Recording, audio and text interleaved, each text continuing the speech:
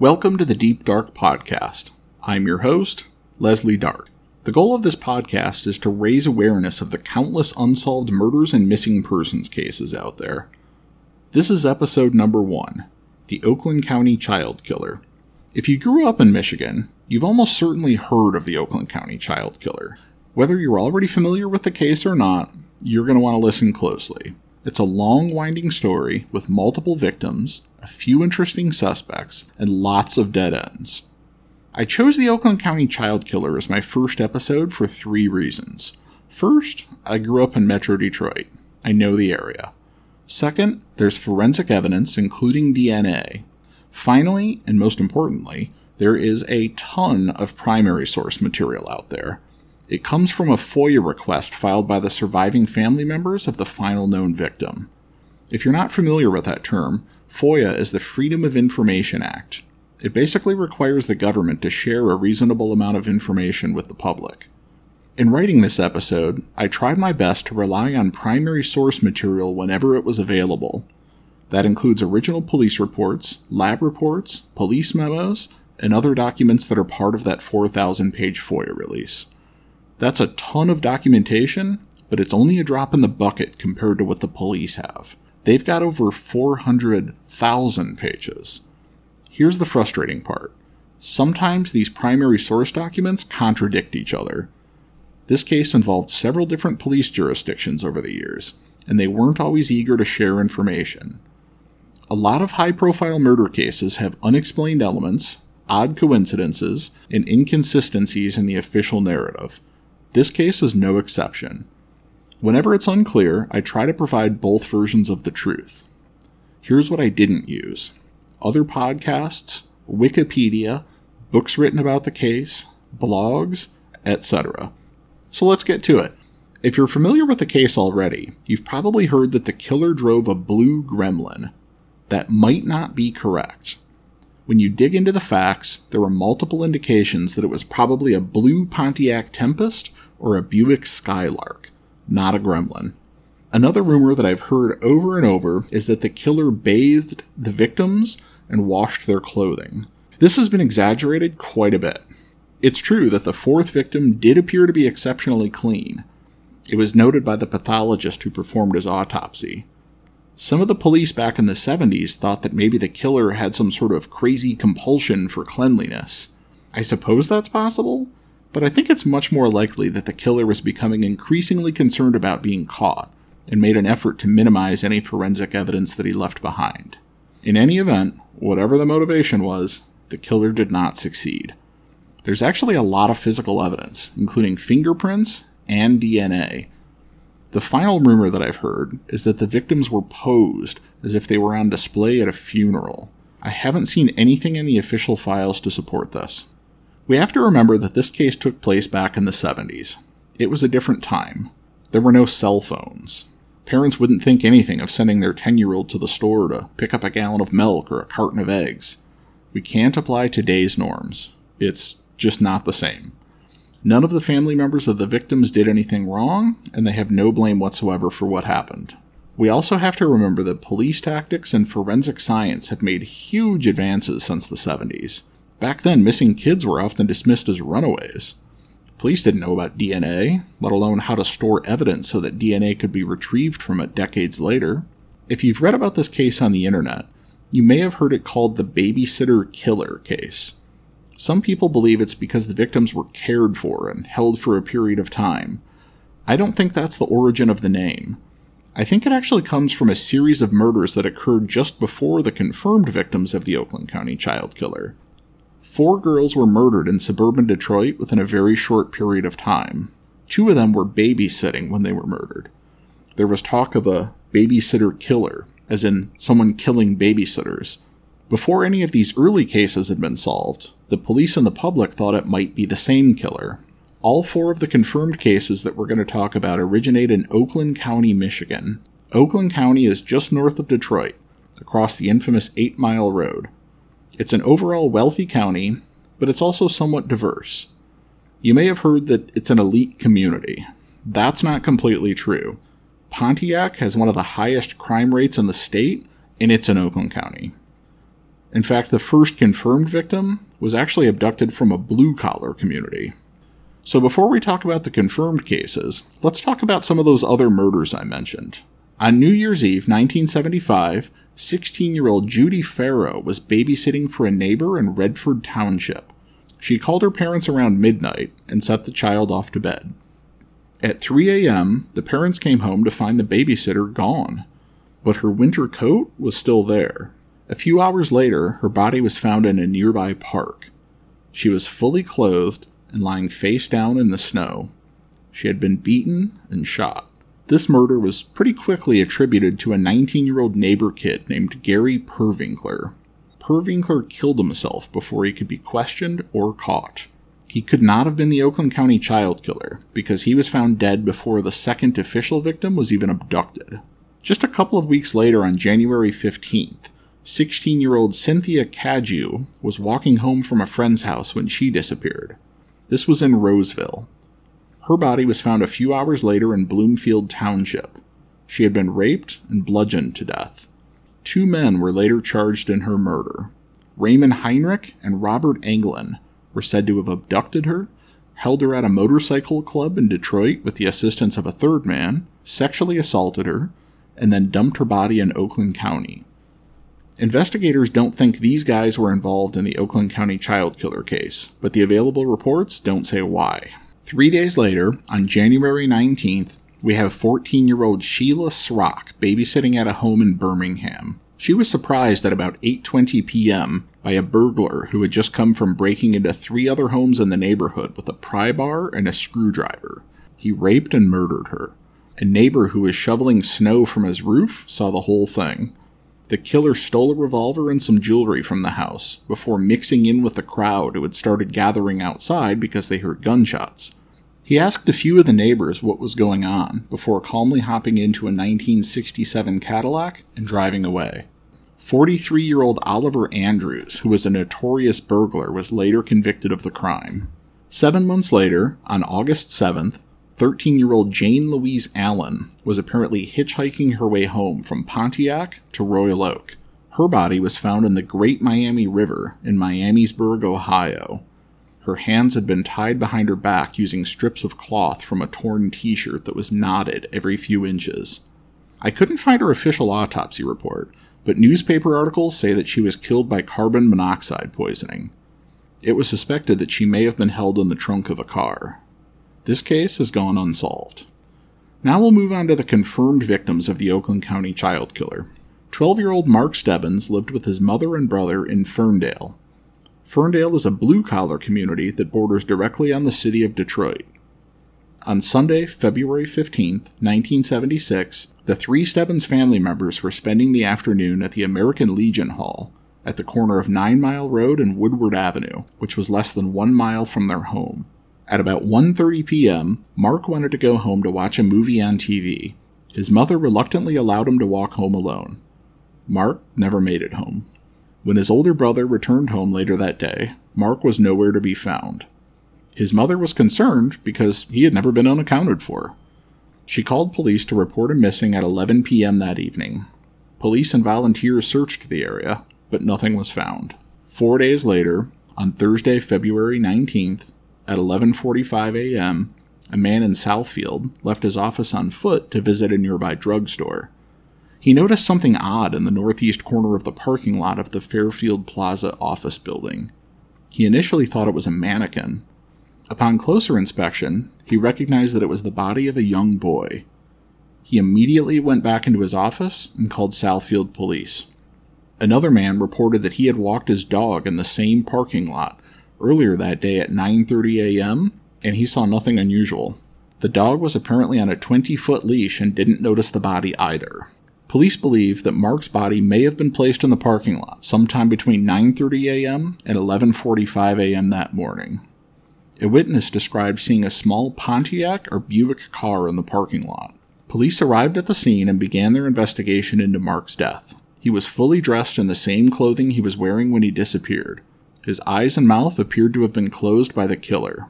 Unfortunately, a dirty blanket had been placed on Mark's body by the police. The body was removed from the scene and taken to a police facility where it could be processed for evidence. Several human hairs, animal hairs, and fibers were collected. Some of these hairs and fibers may have originated from the blanket rather than from the killer. Of the animal hairs, some were identified as rodent hairs, which probably came from the parking lot. Others were identified as white dog hairs. The hood of his jacket had been pulled up over his head. An autopsy the following day indicated that Mark died from asphyxia due to smothering. There was discoloration on his wrists and ankles, leading to a lot of speculation that he had been bound. To be clear, the medical examiner didn't conclude whether Mark was bound.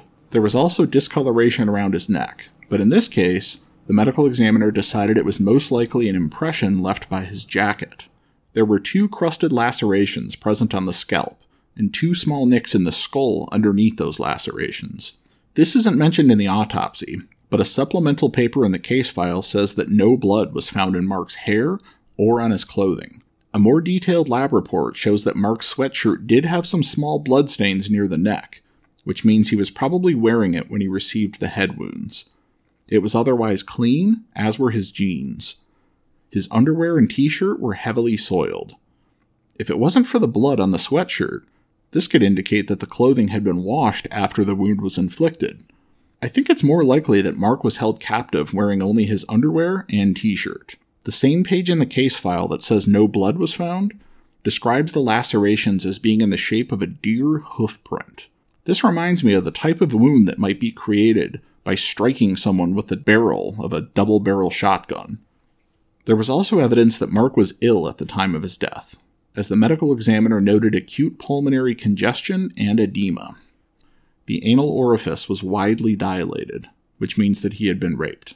17 latent prints were lifted, but it's unclear where these prints were found and whether they were left by the killer. A smear of blue paint of unknown origin was found on one of his boots. A prayer card from Mark's funeral was found in the same parking lot where the body was discovered 1 week earlier. This was considered by the police to be highly suspicious, and it was collected as evidence. It was examined for latent prints, but it's unclear whether any were found. Is it possible that Mark's killer visited the funeral? Despite a $5,000 cash reward being offered to the public, the police were not able to develop any serious suspects. 10 months later, on Wednesday, December 22nd, in Royal Oak, 12-year-old Jill Robinson got into an argument with her mother over household chores. Jill packed some clothing, a blanket, and books into a backpack. She left on her bicycle. We don't know for sure where she was headed, but her mother thought that she was probably heading to her father's house in nearby Birmingham, because that's what she had done in the past when she was upset. Jill was reported missing at 11:30 p.m. that same evening. 4 days later, at about 8:45 a.m., on Sunday, December 26th, a motorist discovered her body on the shoulder of busy I-75. She had suffered a 12-gauge shotgun blast to the face.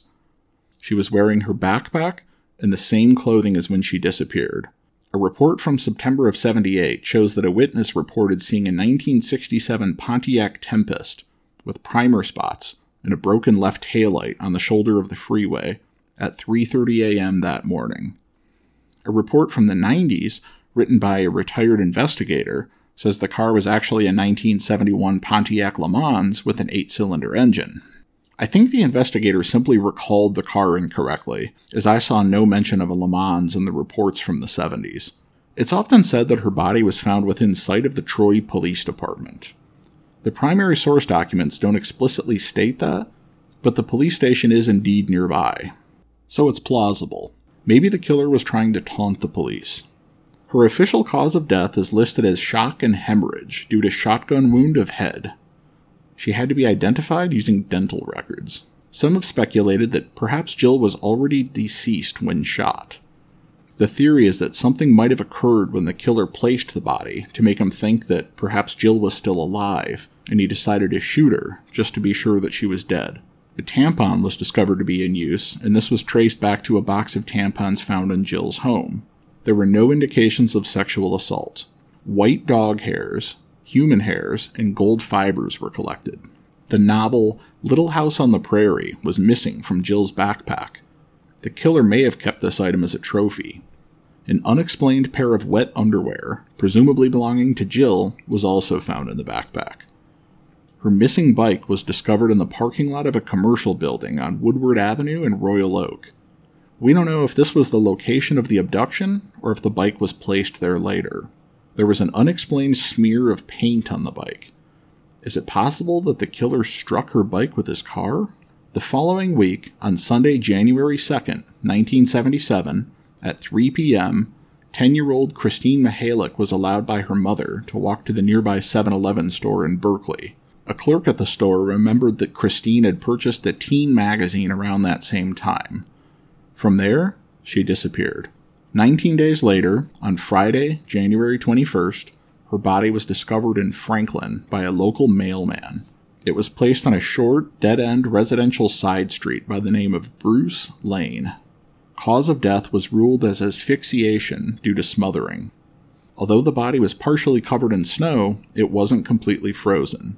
It was estimated that it had been placed there less than 24 hours earlier. Like Mark Stebbins, her mouth and eyes looked to have been deliberately closed. She was fully dressed, but her pants were tucked into her boots, something which Christine's mother said she never did. The pathologist initially reported finding semen, but this finding was later invalidated by a second pathologist and 2 lab technicians who re-examined the same prepared slides under a microscope and saw nothing. There were no other indications of sexual assault. Curiously, the autopsy report showed a small amount of carbon monoxide in her blood. Her left cheek and nose area showed signs of being bruised. The knuckle of the little finger on her left hand had a small cut or scrape. 2 of the buttons on her shirt were undone.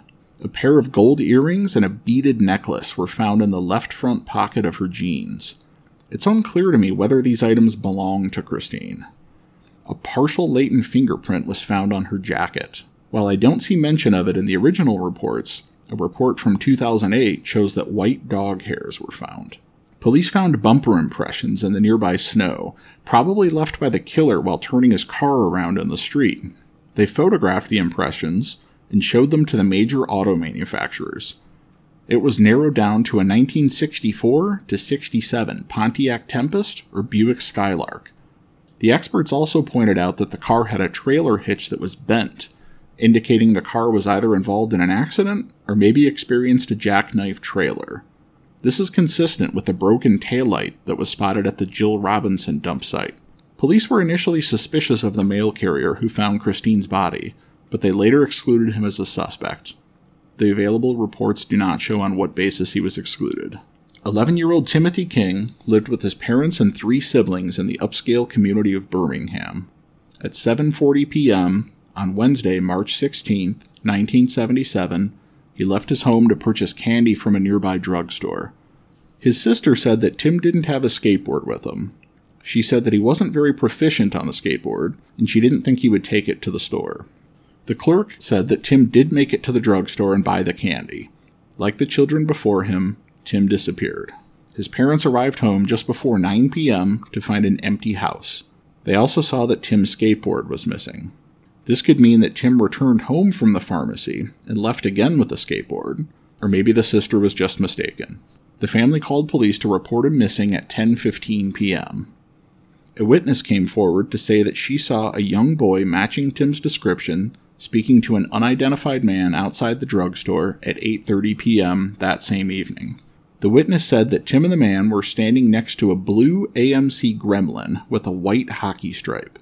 The witness was able to provide enough of a description to produce a sketch. For whatever reason, the report of the man standing near a blue Gremlin was understood by the public and many police officers to mean that the man was driving a blue Gremlin. This theory spread like wildfire and is still circulated today. We don't know for sure what type of vehicle the man was driving, if any. Blue Gremlins were routinely stopped and searched in Oakland County while Timothy King was missing, in the hopes that he could be found alive. Another witness also says that he saw Tim outside the market that evening. This person was hypnotized, and he recalled seeing an older man sitting in a car watching kids, and another man in his 30s standing in the parking lot doing the same. He didn't think the two were together, but he thought the man standing in the parking lot might have been Tim's father. He also provided 2 possible license plate numbers of the car the man was sitting in. Police no longer use hypnosis because it sometimes causes people to remember things that never actually happened. On the evening of Tuesday, March 22nd, 1977, at 11:15 p.m., police were dispatched to a roadside ditch on Gill Road in Livonia, where the body of Timothy King had been found. Livonia is just on the other side of 8 Mile Road in Wayne County. Like the others, he was found fully dressed in the same clothing he was wearing when he disappeared. His orange skateboard lay on the ground 12 feet away. A pair of nearby residents said the body wasn't there at 7:30 p.m. These same witnesses said they saw a full-size car with wraparound headlights parked nearby at 10:50 p.m. 1 or 2 minutes later, the witnesses say, the car left traveling south. Now, the 1964 to 67 Pontiac Tempest, or Buick Skylark, didn't have wraparound headlights. Neither did the 71 Le Mans.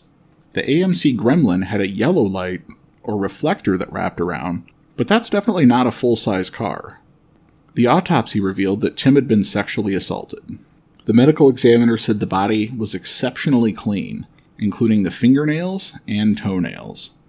The soles of his shoes also looked as if they had been cleaned. Despite this, hair and fiber evidence was recovered. If the killer cleaned the body before transporting it to the dump site, it may have picked up additional fibers in the car during transport. The autopsy also showed that Tim had eaten chicken shortly before his death. This is often believed to be significant because Tim's parents appeared on TV pleading for his return. During the appearance, his mother promised him his favorite meal, fried chicken, upon his return. Some have speculated that the killer was trying to mock the family by feeding him chicken shortly before his death. Personally, I think it's just as likely that the killer, or killers, asked him what he wanted to eat, and he asked for chicken. There's also no evidence that the chicken was fried. Corn had been eaten about 2 days prior. Multiple linear abrasions were found near the corner of his mouth and the middle of the lower lip. His tongue and lip also had fresh bite marks from his teeth. There was a small scrape in front of the left earlobe. Indentation and discoloration on the wrists and one ankle suggest binding, but this is not conclusive. We don't know whether he was bound or not. As with Mark Stebbins, there was some evidence that Tim was ill. Time of death was estimated as within 6 to 8 hours of being found. The medical examiner believed that the body had been placed there within 2 hours of being found. Extensive toxicology tests, including carbon monoxide, were completely negative. The medical examiner mentions, in a transcript of the autopsy, that Livonia police lifted a beautiful latent print from the body. A police report contradicts this and says no latent prints were found. Footprints in the snow show that the killer didn't walk around to the passenger side or rear of the car. Gold fibers, possibly from carpet, found on Timothy King's outer clothing, were consistent with one or more fibers found on Jill Robinson's socks. One hair, possibly a human facial hair, was found on his scrotum. Another hair was found in or near the nose. The medical examiner believed the body had been transported face down. A small unidentified soap stain was found on the back of one ankle. No stains were found on the underclothes. More recent reports also show that white dog hairs were found. Now you have the facts of the case. For me, several questions come to mind. First of all, were all 4 victims killed by the same individual? There is some evidence to indicate maybe, including the white dog hairs and the matching carpet fibers. There are a number of similarities between the cases. All 4 victims had brown hair, they were alone when abducted, there were no witnesses, no screams or struggles were heard, they were between the ages of 10 and 12, they were believed to have been abducted not far from Woodward Avenue, which connects Detroit to Pontiac. They were abducted just before or just after a holiday, although that does include Valentine's Day and St. Patrick's Day, which are pretty minor holidays. All 4 were taken in the winter. Each disappeared on either a Wednesday or a Sunday. They were found in public locations, and the bodies had not been concealed in any way. But there are some dissimilarities, too. We have boys and girls, sexual assault and no sexual assault, smothering and shooting, dump sites on the shoulder of a busy interstate freeway compared to a sparsely populated road. Could one killer really keep a victim for 19 days without detection? Unfortunately, the answer is yes. It has been done before. Look at the case of Sean Hornbeck. That poor kid was kept in an apartment with neighbors on the other side of shared walls for years, while his captor worked at a pizzeria during the day, and he was not detected. I think you could make a strong argument either way. Another question is, why did the killer leave the bodies where they would be so easily found? That doesn't sound like a killer who doesn't want to get caught. Because it's not required to commit the crime, and it actually makes it more likely that he would be caught, it's considered to be a signature element. Signature elements are based on the fantasies of the offender, and they usually don't change. I've also considered the idea that maybe the killer wasn't really from Metro Detroit, and he was bringing the bodies back to the area to throw police off of his trail. Why did the crimes all occur during the winter? Did the killer have a seasonal job with more free time in the winter? Or a secluded cabin in northern Michigan where he could take the victims when no one else would be around? Were his parents in Florida? So this is when his wife was out of town? Was this the only season that he visited Michigan? What type of occupation did this killer have? Did it help him get away with the crimes, or at least give him the opportunity to search for victims? Police speculated that maybe the killer was in a position of authority, such as a police officer, doctor, or priest. The killer's effort to limit trace evidence, like in the Timothy King case, might suggest that he had at least some knowledge of forensics. Most kids probably wouldn't think twice about going with a police officer if told to do so. Spreading the crimes out over many different jurisdictions could also suggest someone who knew how to stymie an investigation. One witness did report Christine Mihalik leaving the 7-Eleven store in the company of a police officer, but the store clerk didn't remember seeing a police officer. A doctor or priest seems far less likely to me unless all 4 victims shared the same doctor or priest, and they didn't. The idea of someone walking around in a long white lab coat with a stethoscope or a priest outfit just doesn't sound likely to me. It would attract too much attention. Before we go into the investigation, I want to make one thing clear. Polygraphs are pseudoscience. As far as I'm concerned, the only real benefit of a polygraph is to convince someone to confess. Innocent people routinely fail, guilty people routinely pass. I give them no credibility whatsoever. It means nothing to me if the police think someone passed or didn't pass a polygraph. So for that reason, I won't discuss the conclusions drawn by the polygraphers. I will say, though, that I'm opposed to anyone being cleared as a suspect based on a polygraph. After the murder of Christine Mihalik, police formed a task force consisting of officers from the 6 police departments involved, the Oakland County Sheriff's Department, and the Michigan State Police. The task force occupied a former school building and was given $1 million in funding. It operated like its own police department that was dedicated solely to catching the killer. A tip line was established and pleas were made to the public for information, with the offer of a $100,000 reward. As a result, thousands of tips were received. Each tip was assigned a tip number, a priority level, low, medium, or high, the name of the person of interest, and the reasons why the tipster thought police should look into that person. All tips were entered into a computerized database. This made it easy to determine whether a particular person of interest had already been investigated and eliminated. Many different leads were pursued, including some long-shot strategies. There was an attempt made to interview every single blue gremlin owner in Oakland County. Known pedophiles were interviewed to see if they knew anything about the crimes or who may have committed them. Police staked out the funerals of some of the victims, looking for anyone who didn't belong.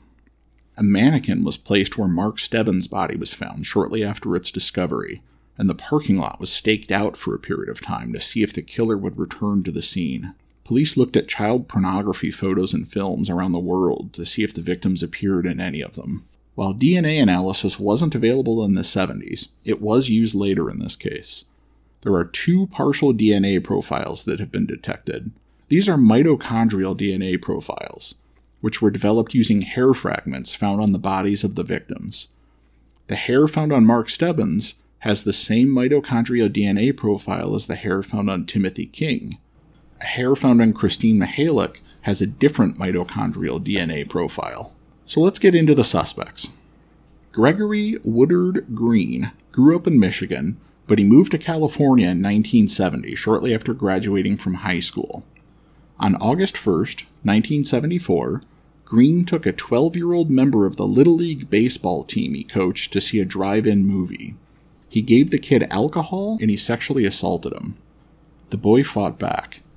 Green choked him into unconsciousness, and then he burned him with cigarettes to see if the kid was still alive. He dumped the kid from his car outside of a hospital. Then he called the hospital from a nearby payphone to say that the boy was outside and he needed help. He said he didn't know the boy, and he had just found him on the street. The victim was in such a stupor that hospital staff thought he had used hallucinogens.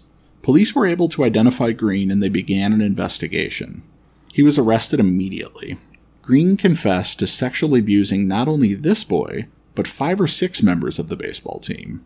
He also confessed to sexually assaulting a 6-year-old boy at some point. He said that he had molested kids on about 200 occasions. He was charged with almost 50 counts of criminal sexual conduct. He was sent to Patton State Hospital, a mental health treatment center, on January 31st, 1975. He participated in all therapy groups available, and he helped to organize some patient discussion groups. Hospital records show that Green learned to relate to his peers instead of only kids. He became the vice president of the ward government and treasurer of the patient's council. He restored a good relationship with his family, and they wanted him to come back home to Michigan. The hospital agreed. In January 1976, he was placed on probation and released from the hospital. Handwritten notes from Greg Green's polygraph interview show that he returned from California to Flint on February 14, 1976. That's the day before Mark Stebbins was abducted. Once he returned to Michigan, he claimed he was cured of his pedophilia. Within 3 months, he secretly started coaching another Little League baseball team and molesting more young boys. The Michigan investigation into Green began when an alert middle school principal noticed an adult male hanging around the school and picking up a student. He called the police, who investigated, and they determined that the strange man was Greg Green.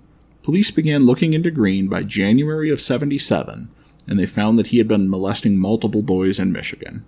He warned some of his victims that he had choked a boy in California who almost died before he dropped him off at a hospital. He was arrested and charged with criminal sexual conduct. Now, he changed his tune about the mental health treatment he received in California. He said that during his 1-year hospital stay, he only met with a psychiatrist for an hour, and he only spent 4 hours in therapy groups. In his pre-sentencing report dated June 1977, he is quoted as telling an investigator, "I do have some information that could alleviate some of the problems in Flint, to show the community how and why kids do get involved. I also think that I could find that person in Detroit." That person in Detroit was the Oakland County Child Killer. Gregory Green implicated his friend, Christopher Bush, in the murder of Mark Stebbins. This was recorded by the Oakland County Child Killer Task Force via tip number 369. It was categorized as high priority.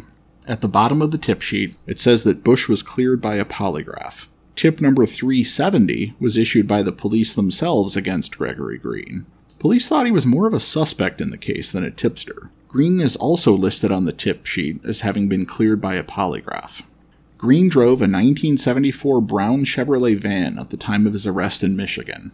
Police searched the van, and they found Polaroid photographs of boys, and 2 pairs of what were described as child's panties. He was also known to have previously driven a black Chevy Impala and a dark blue Chevy Nova. Tip number 9368 was also on Green. This tip sheet is mostly blank, so I don't know the circumstances of this one. At the bottom, there was a handwritten note, CLR 370M. Took me a little while to figure that out, but I believe it's saying that he was previously cleared on tip number 370, although I don't know what the M stands for. Also, the word closed was written, circled, then crossed out. It's undated and categorized as low priority. Police searched for any physical evidence that would help identify Green as the Oakland County Child Killer. He was ruled out as the contributor of the latent print found on Christine Mihalik's jacket. On June 14, 1977, he was sentenced to life in prison for the criminal sexual conduct charges. Tip number 14753 also came in on Green. Although his middle name Woodard is misspelled as Woodward, the tip came from a detective with the Ferndale Police Department on February 13, 1978. Priority was listed as high, but this was crossed out and changed to medium. This tip said that Green looked like one of the sketches. It's true that Green did look a lot like the sketch from the King abduction, but he was already incarcerated when that abduction and murder took place. It couldn't have been him. At the bottom, it's marked cleared. Green died in prison in December of '95, but police hadn't yet given up on considering him to be a suspect. In 2008, they interviewed his former cellmate. He said that Greg had bragged about killing 4 kids and getting away with it. Green's brother was also interviewed that same year. He said that Greg was bothered that police didn't believe him about Bush being involved in the Oakland County Child Killer case. The brother also said that after Greg went to prison, he discovered a hidden room in the attic of his home. One of the kids Green molested had described being hidden in that home's attic overnight. The brother gave police a DNA sample, and Gregory Green was excluded as a suspect based on the results. Police began investigating Christopher Bush after Green implicated him in the death of Mark Stebbins. Based on the evidence gathered in the Flint child molestation case, an arrest warrant for third-degree criminal sexual conduct was issued in Bush's name. On January 28, 1977, he was placed under arrest at his restaurant in Alma.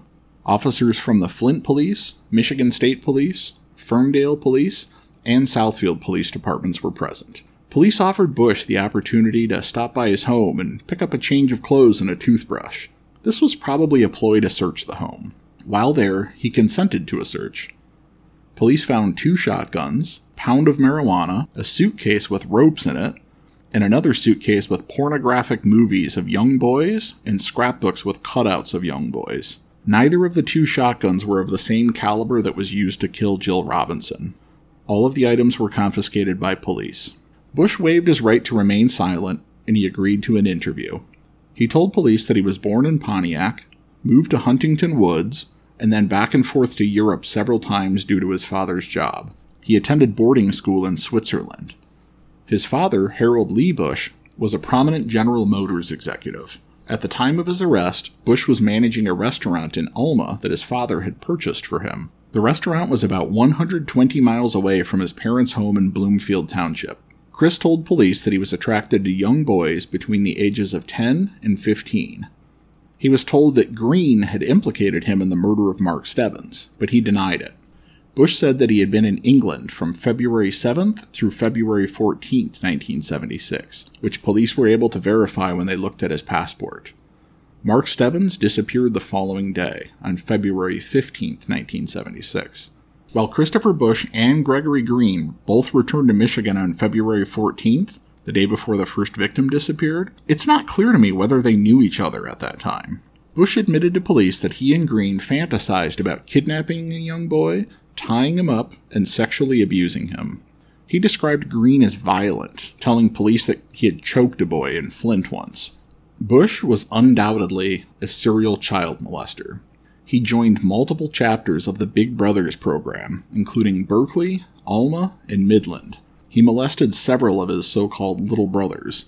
He also molested his own nephew, who said that Bush had even punched him on one occasion. Bush purchased a blue Chevy Vega with a white stripe on the side in January 1976. This vehicle is somewhat similar in appearance to an AMC Gremlin, like the witness described in the Timothy King case. An interesting tidbit of info that police were able to corroborate is that Bush had engaged in a sexual relationship with an adult woman shortly before his arrest. This could be relevant because 2 of the victims were female. It's been pointed out that during questioning, Bush named several locations that were involved in the Oakland County Child Killer case. Now, since I haven't seen a transcript of the interview, and because he was being interviewed by the task force, it's possible that he was responding to their specific questions about those locations, rather than volunteering those locations and no other locations. So I don't know if this particular information is especially relevant. In total, Bush was charged with 5 counts of criminal sexual conduct spread over 4 counties. He was able to post bail on all charges while the cases progressed through the courts. In Oakland County, he pled guilty to 2 counts of criminal sexual conduct, and he was sentenced to 2 years of probation. Bush had access to a family cabin on S Lake, near Hillman. He's known to have taken young boys to the cabin for the purposes of having snowmobile parties and molesting them. This cabin could be where the Oakland County Child Killer victims were kept. A report from 2008 says that an original investigator searched the cabin but didn't find any signs that someone had been held against their will. On March 7, 1977, a statement was given to police by someone associated with a convenience store near S Lake. This person said that he or she last saw Chris Bush and the last weekend of February 1977. The witness also said that Bush was usually in the company of young boys. Police in the area received an anonymous call on March 19, 1977, from a woman who spotted Bush in the area with 2 minor boys. This is within the time span that Timothy King was missing. However, a follow-up report says the boys were approximately 16 and 18 years old. On January 28, 1977, Bush was given a polygraph exam by the Michigan State Police. In the pre-polygraph interview, Bush admitted to being attracted to boys between the ages of 12 and 13. He admitted to having what he called affairs with young boys. He denied knowing or killing Mark Stebbins. He also said that upon returning from England, he stayed at his parents' home in Bloomfield Township for a couple of days. After the charges, Bush was again living with his parents in Bloomfield Township. He was working as a chef at the Franklin Club Apartments until November 4, 1978. He quit to pursue a job at the Franklin Terrace Apartments.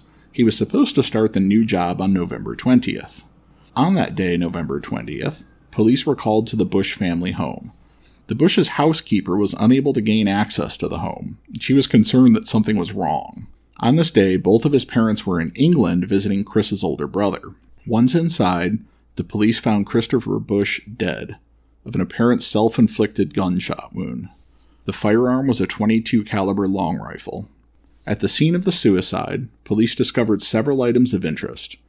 There were 2 dogs in the home, including a white Welsh Terrier named Tabitha. On his bedroom wall, there was a pencil drawing of a young boy, wearing a jacket with the hood drawn up, who looked to be screaming in pain. The kid in the drawing looks a lot like Mark Stebbins. On the floor of his gold-carpeted bedroom closet, there was a pile of ropes. The casing of a spent shotgun shell sat on the dresser, saved for some reason. Police considered the findings suspicious, and they notified the Oakland County Child Killer Task Force. Gunshot residue tests did not find sufficient levels of antimony, an element commonly found in gunshot residue, but the report says that no conclusions could be made either way as to whether Bush did or did not fire the gun himself. One latent print was found on the box of ammo that did match Bush. His blood alcohol level was found to be 0.41%, which is extremely high, but this number might have been artificially increased by the decomposition that had taken place by the time the body was found. A co-worker from the Franklin Club Apartments told police that Bush had recently talked about suicide. He also showed her his wrists, which he said showed scars from a failed suicide attempt 2 years earlier. She thought he was joking. The Oakland County Child Killer Task Force disbanded shortly after the death of Bush. This has been used as evidence to support the notion that police were satisfied that Christopher Bush was the Oakland County Child Killer. I don't believe that's the case. The Oakland Press published an article on September 24, 1978, about 2 months before Bush's death, indicating that the task force's funding had expired and it would be disbanded by December. Ultimately, nothing came from the investigation of Bush until decades later. A friend of the King family named Patrick Coffey was inspired to become a polygrapher because of what had happened to Timothy King. As an adult, Coffey was attending a polygraphers conference in Las Vegas. He met Larry Wasser, another polygrapher. When Coffey explained why he became a polygrapher, Wasser allegedly revealed that he knew the identity of the Oakland County Child Killer. According to Coffey, Wasser claimed to have polygraphed him in an unrelated case.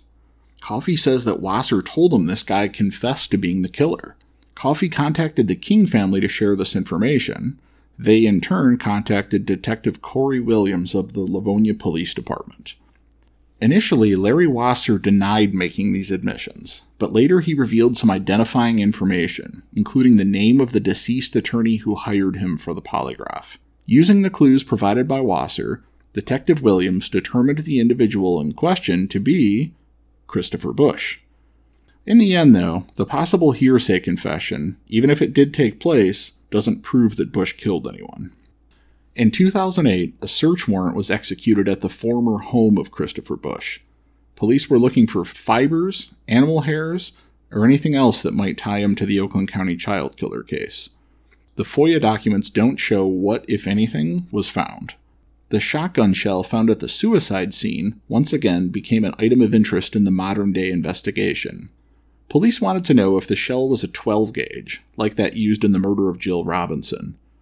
The original police reports didn't identify the caliber, and the shell itself was long gone. Police sent crime scene photos to NASA in the hopes that they could improve the image quality well enough to determine the caliber. They were unsuccessful. You can make a very strong circumstantial case against Bush.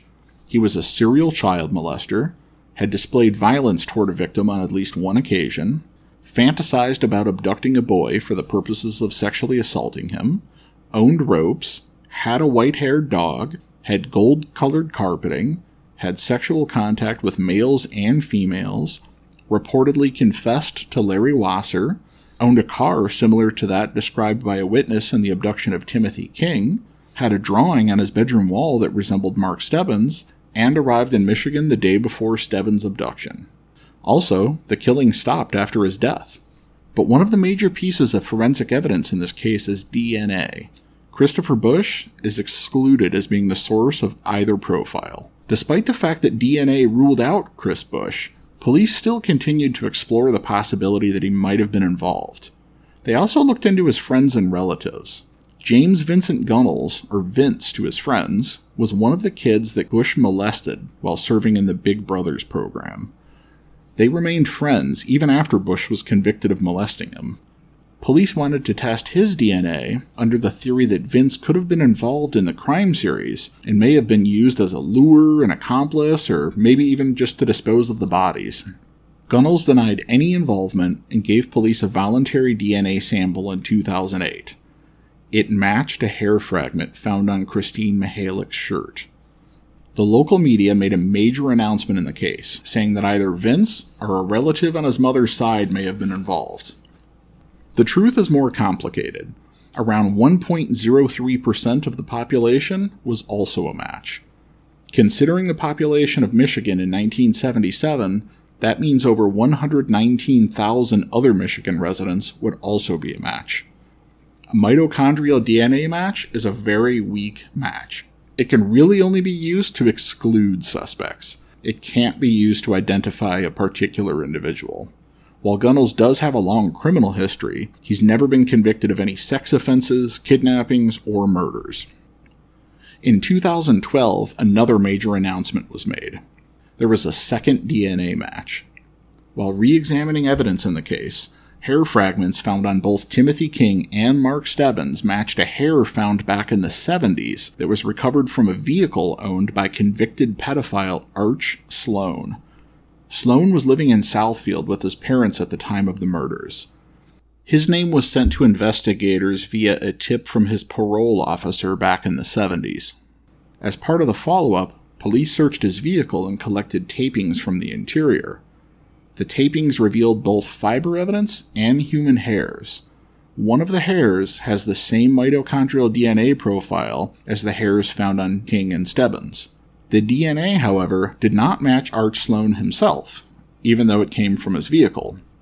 It was theorized that maybe Sloan was either involved in the case or loaned his car to someone who was involved. While this is a possibility, it was another mitochondrial DNA match. This means 100,000 or more other people in Michigan also match. Police held a press conference describing the DNA match and pleaded to the public for tips on who Sloan might have been associated with in the 70s. Ultimately, the contributor of the hair was never identified. Today, Sloan is serving a life sentence on an unrelated criminal sexual conduct conviction.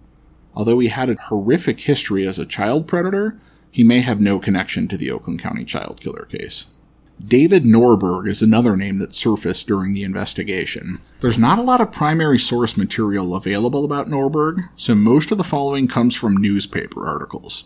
Police were tipped off to him on at least 3 occasions for unknown reasons during the original investigation. He was cleared based on an alibi provided by his wife. In 1980, Norberg and his wife moved from Michigan to Wyoming. A year later, he died in a car accident. His wife came forward after his death to tell police that she had lied about his alibi, and she thought her husband was indeed the Oakland County Child Killer. She also said that she found a cross similar to one that was owned by Christine Mihalik. Christine's mother was shown photos of the cross, but she didn't recognize it. Police also said that Norberg was working while one of the murders took place. Despite the suspicions that he wasn't involved, his body was exhumed in 1999 and a DNA sample was collected. The DNA did not match. Norberg was officially excluded as a suspect. Another suspect that came up in the case was Ted Lamborghini. A different man, Richard Lawson, had been arrested in Ohio. Lawson offered up Lamborghini's name to try to get himself out of trouble with the police. He told police in Ohio that he knew who was responsible for the Michigan snow killings. As a result, Lamborghini was investigated as a suspect. He's a former auto worker who lived in Michigan during the 70s, but he moved to Ohio after retirement. He had denied any involvement in the Oakland County Child Killer case, but he did confess to being a prolific child molester back in the 70s. He molested boys in the impoverished Cass Corridor section of Detroit. As a result of the investigation, he was convicted of child molestation charges. Police looked into whether Lamborghini had any connection to suspect Christopher Bush. He was a bad guy, but there's just no evidence to link him to the Oakland County Child Killer case at all. Today, he's serving a life sentence for the crimes that came to light as a result of the Oakland County Child Killer investigation. Kenneth Bowman was a young victim who was molested by both Bush and Green. He had a lot to say about both of them, although police were skeptical. He told them that Green had once approached him to help kidnap a boy, although they never actually went through with it. He said that both Bush and Green used him as a lure to draw kids to their car. Police considered that Bowman may have been a young and unwitting accomplice, as he was only 13 years old at the time. He said Green once choked him to the point of being unconscious. He identified Timothy King as a boy that Bush once forced him to perform oral sex on. He also identified Ted Lamborghini as a man who had randomly picked him up while hitchhiking, molested him, and then stopped by Gregory Green's house, a claim which tied Lamborghini together with Bush and Green. This seemed like a fantastic coincidence. In the end, police decided that Bowman was trying to make the puzzle pieces fit together, and that he was not a reliable witness. Bowman was also excluded as a suspect based on DNA. Richard Lawson wasn't the only police informant who claimed to know the identity of the Oakland County Child Killer. A woman named Helen Dagner claimed that her friend, John Hastings, was the killer. Helen was an odd character. She was once married to a police officer who had committed suicide on November 20th, 1983. She claimed that Hastings said that he too had a friend who committed suicide on November 20th. Helen believed this friend to be Christopher Bush. Tip number 11517TK was submitted by Helen on June 17, 1977. She claimed that Hastings had confessed to being the killer. The tip was categorized as low priority. In addition to the tip, she also relayed information via telephone conversations, in-person meetings, many pages of handwritten notes, hand-drawn maps, and strange cartoonish drawings. Interestingly, police were able to find a witness who claimed to overhear Hastings confessing to Dagner in graphic detail at a Big Boy restaurant in Alpena. Police investigated, though, and they noticed that some of the information she provided didn't match with the secret info that was never publicly released. They provided her with some questions to ask Hastings that someone unrelated to the case shouldn't be able to answer correctly. Most, if not all, of the answers that Hastings provided to Helen were incorrect. Hastings denied knowing Bush and Green. Although he and Bush did live in the same neighborhood, police were never able to establish any significant connection between them. When interviewed by police, Hastings said that he had never confessed to being the Oakland County Child Killer, and he had no idea why Dagner said otherwise. She spent decades desperately trying to convince others of his involvement, even after he was ruled out by a DNA test. Police even considered the idea that maybe Helen's deceased husband was the killer, but this too was ruled out. The suspects mentioned up to this point were definitely not the only suspects looked at in the investigation. Back in the 70s, a prominent psychiatrist named Bruce Danto, who frequently collaborated with the media, had apparently received a letter from someone claiming to know the identity of the killer. The letter writer claimed that his roommate, Frank, was committing the crimes to get revenge on society after fighting in the Vietnam War. The writer arranged to meet with Danto to disclose Frank's identity at a bar in Detroit. but he never showed up. Danto also claimed that Christine Mihalik's body may have been dumped on Bruce Lane as a form of communication with him, Bruce L. Danto. The police actually considered this theory, and they arranged for Danto to make another media appearance where he described the killer as being like a squirrel, hoping that the next victim would be left on Squirrel Road. They staked out Squirrel Road, but no victims were left there. In 2013, a blue gremlin was discovered buried on former farmland near Flint, and this was investigated. Notorious serial killer John Wayne Gacy was even briefly considered as a suspect, since he was known to have visited Michigan during the 70s, but he was excluded by DNA. A mysterious man, identified only as Bob, came forward with bizarre claims that he knew the identity of the killer, who had committed the crimes in conjunction with Wiccan rituals. The mother of Christine Mihalik was drawn in by Bob. She sadly exhausted her life savings to pay for an attorney that Bob recommended. A lawsuit was filed by the attorney seeking $100 million in damages and alleging a conspiracy among law enforcement. The suit was dismissed for lack of evidence. The future of this investigation lies in the DNA evidence. It's the only way that I can see this case ever being solved. After 40 years, it would be very difficult to solve the case, even if a suspect confessed today. Unless that person had kept some sort of souvenir from the crimes that could be positively identified, police would likely doubt the veracity of any confession. If the killer is alive today, he would likely be in his 70s or 80s. The clock is definitely running out if the killer is ever to be brought to justice for these murders. Genetic genealogy is a new investigative technique that was developed in 2018. It brought an end to the 40-year hunt for the Golden State Killer in California. This process involves uploading the unidentified DNA profile to public databases such as GEDmatch. GEDmatch will generate a list of names of people who may be related to the donor. From there, a genealogist builds an entire family tree from the list of names. The list is narrowed by gender, physical description, and geography. The promising matches are either asked for a voluntary DNA sample or a surreptitious sample is collected. As of now, the same technique cannot be effectively used to find the Oakland County Child Killer. It requires a full DNA profile, which we don't have. It's possible that forensic science will one day be able to reprocess the evidence and recover such a sample. Until then, the investigation seems to be at a standstill. If you have any serious information about the identity of the Oakland County Child Killer, there are two good options. You can call the Michigan State Police tip line at 833-784-9425. If you want to remain anonymous, contact Crime Stoppers at 800-773-2587. If you have the name of a specific person and a clear, logical reason why you believe this person committed the crimes, go ahead and contact them. If you can provide your suspect's date of birth or address, that's even better. Please do not contact the tip lines to share your suggestions on how to solve the case or to ask for updates. This will only make it harder for a genuine tipster with potentially useful information to get through. It's very possible that none of the suspects I mentioned today had anything to do with the case. The name of the real killer may not have even come up yet in the investigation. If that's true, police need your help to identify the perpetrator.